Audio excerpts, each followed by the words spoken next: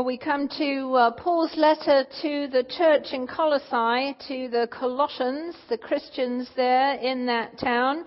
And as he begins each letter to these Christian communities, he tells them that he is in prayer for them. And then he says exactly what it is that he's praying over them and for them. He sends God's grace and his peace to them, and then lifts them up in prayer.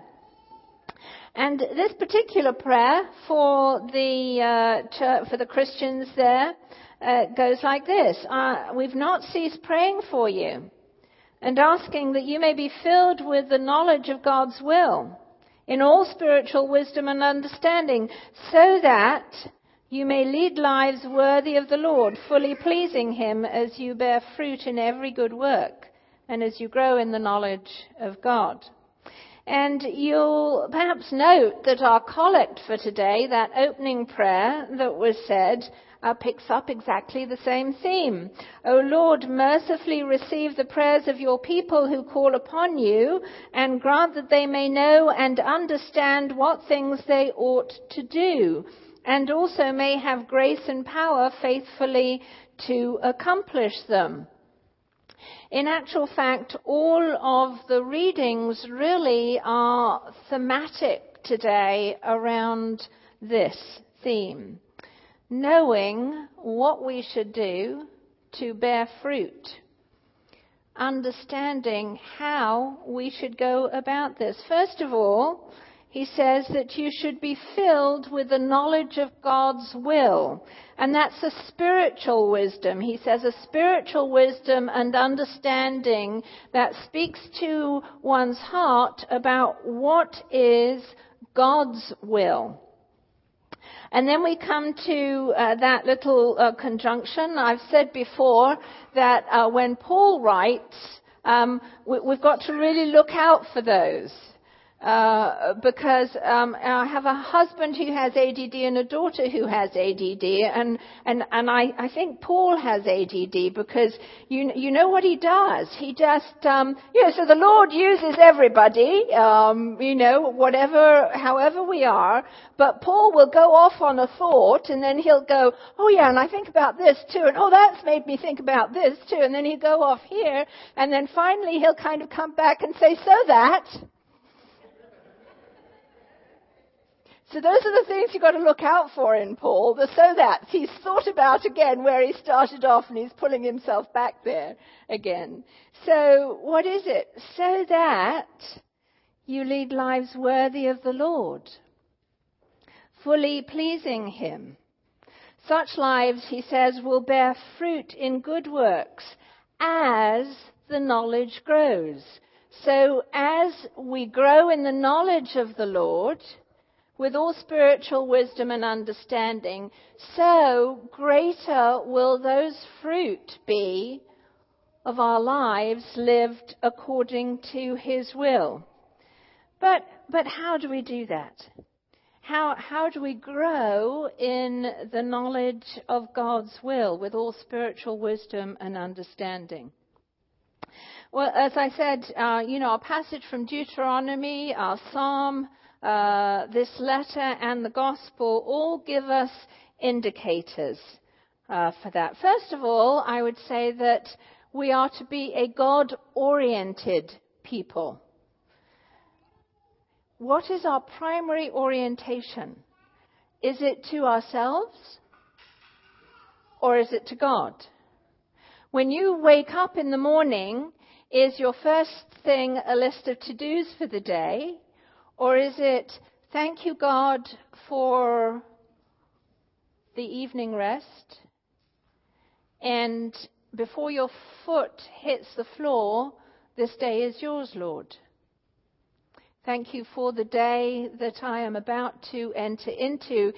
Are we living God-oriented lives or self-oriented lives?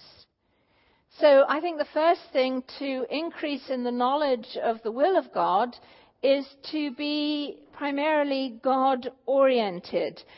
In Deuteronomy, Moses tells the people, the Lord will again take delight in prospering you when you obey the Lord your God, because You turn to the Lord your God with all your heart and with all your soul, not the leftovers, not the after I've thought of everything else, then I'll turn to the Lord, but all our heart, all our soul. In other words, it is impossible for us to bear the fruit of good works unless our whole being, our heart and our soul, are completely oriented to God.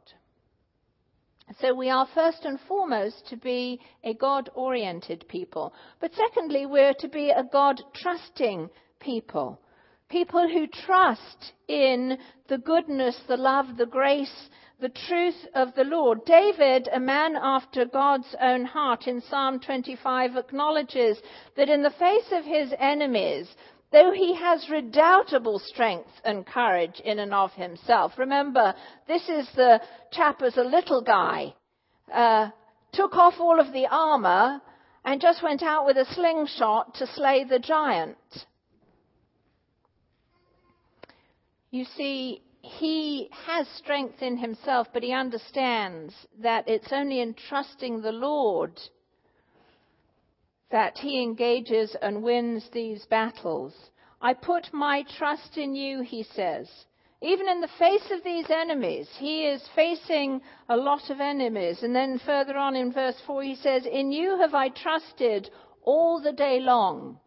From the minute he wakes up to the minute he goes to bed, in you have I trusted.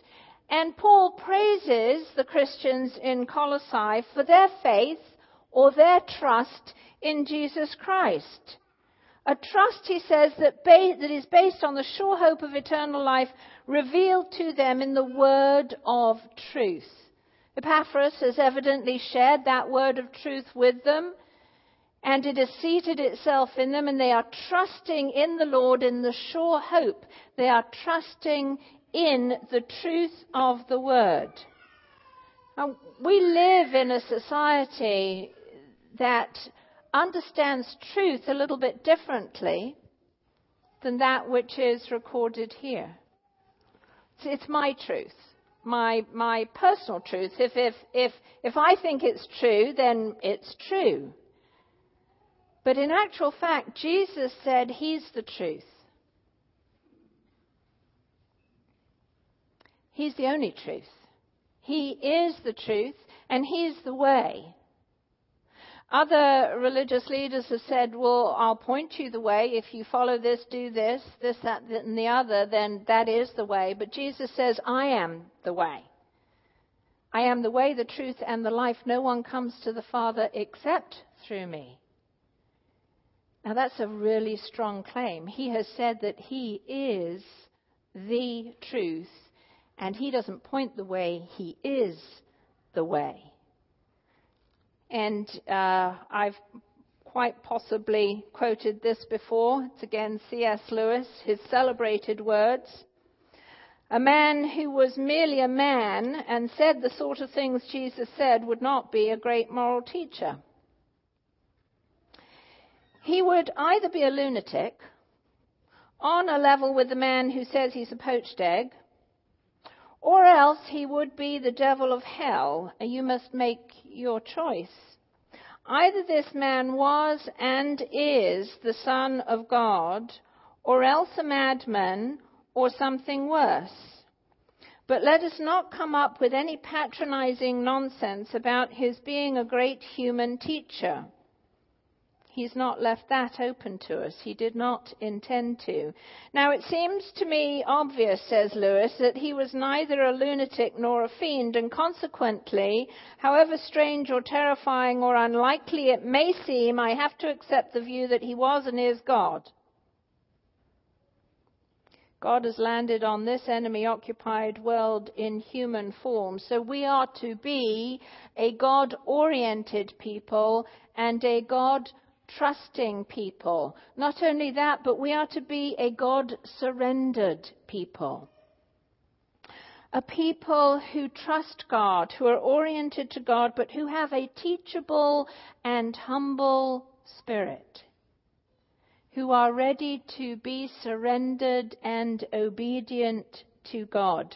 We were hearing about Mary, who was the epitome of what it means to be surrendered and obedient in the Christian formation class this morning. We are to be a God-surrendered people. David pleads with the Lord, "Show me your ways, O Lord, and teach me your path," in verse 3 of Psalm 25. And in verse 8 he says, God teaches sinners in his way. He guides the humble in doing right. We can only do those things that please the Lord when we are surrendered to the Lord's ways, walking humbly with our God, always open for him to teach us, even if sometimes there might be a little bit of an argument there to begin with. I've argued with God. No, seriously, you want me to do that? But unless we surrender all of who we are, then we cannot live a life pleasing to God. It's obedience and surrender, trusting that he knows what is best for our lives, what is wholeness for us. Trusting, oriented to God, trusting God, surrendered to God, and then a God-loving people. Not only are we to be all of these other things, but we are to be a people who love God. You shall love the Lord your God with all your heart and with all your soul and with all your strength and with all your mind. It's the response of the lawyer to Jesus' question, what do you read? What do you read there? And it is, of course, the great commandment of Jesus to love the Lord with all of who you are and to love your neighbor as yourself. We love, says St. John, because God first loved us. The love of God that is in us finds its source in the love that we have first been shown. But we forget about that. We forget about giving thanks because thankfulness increases in us our love for God. You know, we had our healing service here on Thursday, and we went through a reading and a time of sharing, and then a confession and a litany or a series of prayers for healing, laying on of hands for healing, and then more prayers for those in the medical community, practice medicine, and then we came to giving thanks. We thank you, Father. We thank you, Son. We thank you, Holy Spirit. We thank you, Holy Trinity. And as that's going on, we'd had 2 run-throughs of this, and we knew where the music was going to go, and we knew how it was going to progress. And as we're going through this thankfulness, I'm thinking we've just got to sing, give thanks to the Holy One. Give thanks, for he has given Jesus Christ his Son. And so I'm kind of thinking, well, I'm just going to ask Paddy if we can manage this one. And so I turn over and I said, Paddy, can we sing Give Thanks? I think she was already there. But at the end she said, I knew you were going to ask me to play that song. And I said, I knew that you knew that I was going to ask you. You know those times when it's like you don't even have to say a word, but I knew that she knew that that's where we were going. And it was just a really sweet time. We don't give thanks. We don't remember enough the great sacrifice that shows the deep love. It's one of the reasons why I am so thrilled with the stations around the campus, because it is a way for us to walk and give thanks. Because We walk those 14 stations of the last hours of Jesus' life, where he is at the stone pavement, where he is given his cross, where he falls for the first time, where his face is wiped, where he falls the second time, when he encounters the women of Jerusalem, where he encounters his mother, where he falls again, where he's nailed to the cross, where he dies on the cross, where he's taken down from the cross, where he's laid in his mother's arms, and then laid in the tomb. See, we don't remember often enough the sacrifice. We have it in the words, but they tend to flow over us. In the words of the liturgy all the time, we're reminded of that, but they become too familiar. We have to be a people who give thanks on a regular basis for the love. Because when we give thanks for the love increases in us for the one who has first shown us this amazing love. We are to be a God-oriented people, a God-trusting people, a God-surrendered people, and a God-loving people, because then we will show forth the fruit of good work. Because we are in our knowledge of the will of God will have increased within us to the point that we will not need to be told who is our neighbor. Even if that neighbor looks like our enemy, we will show mercy.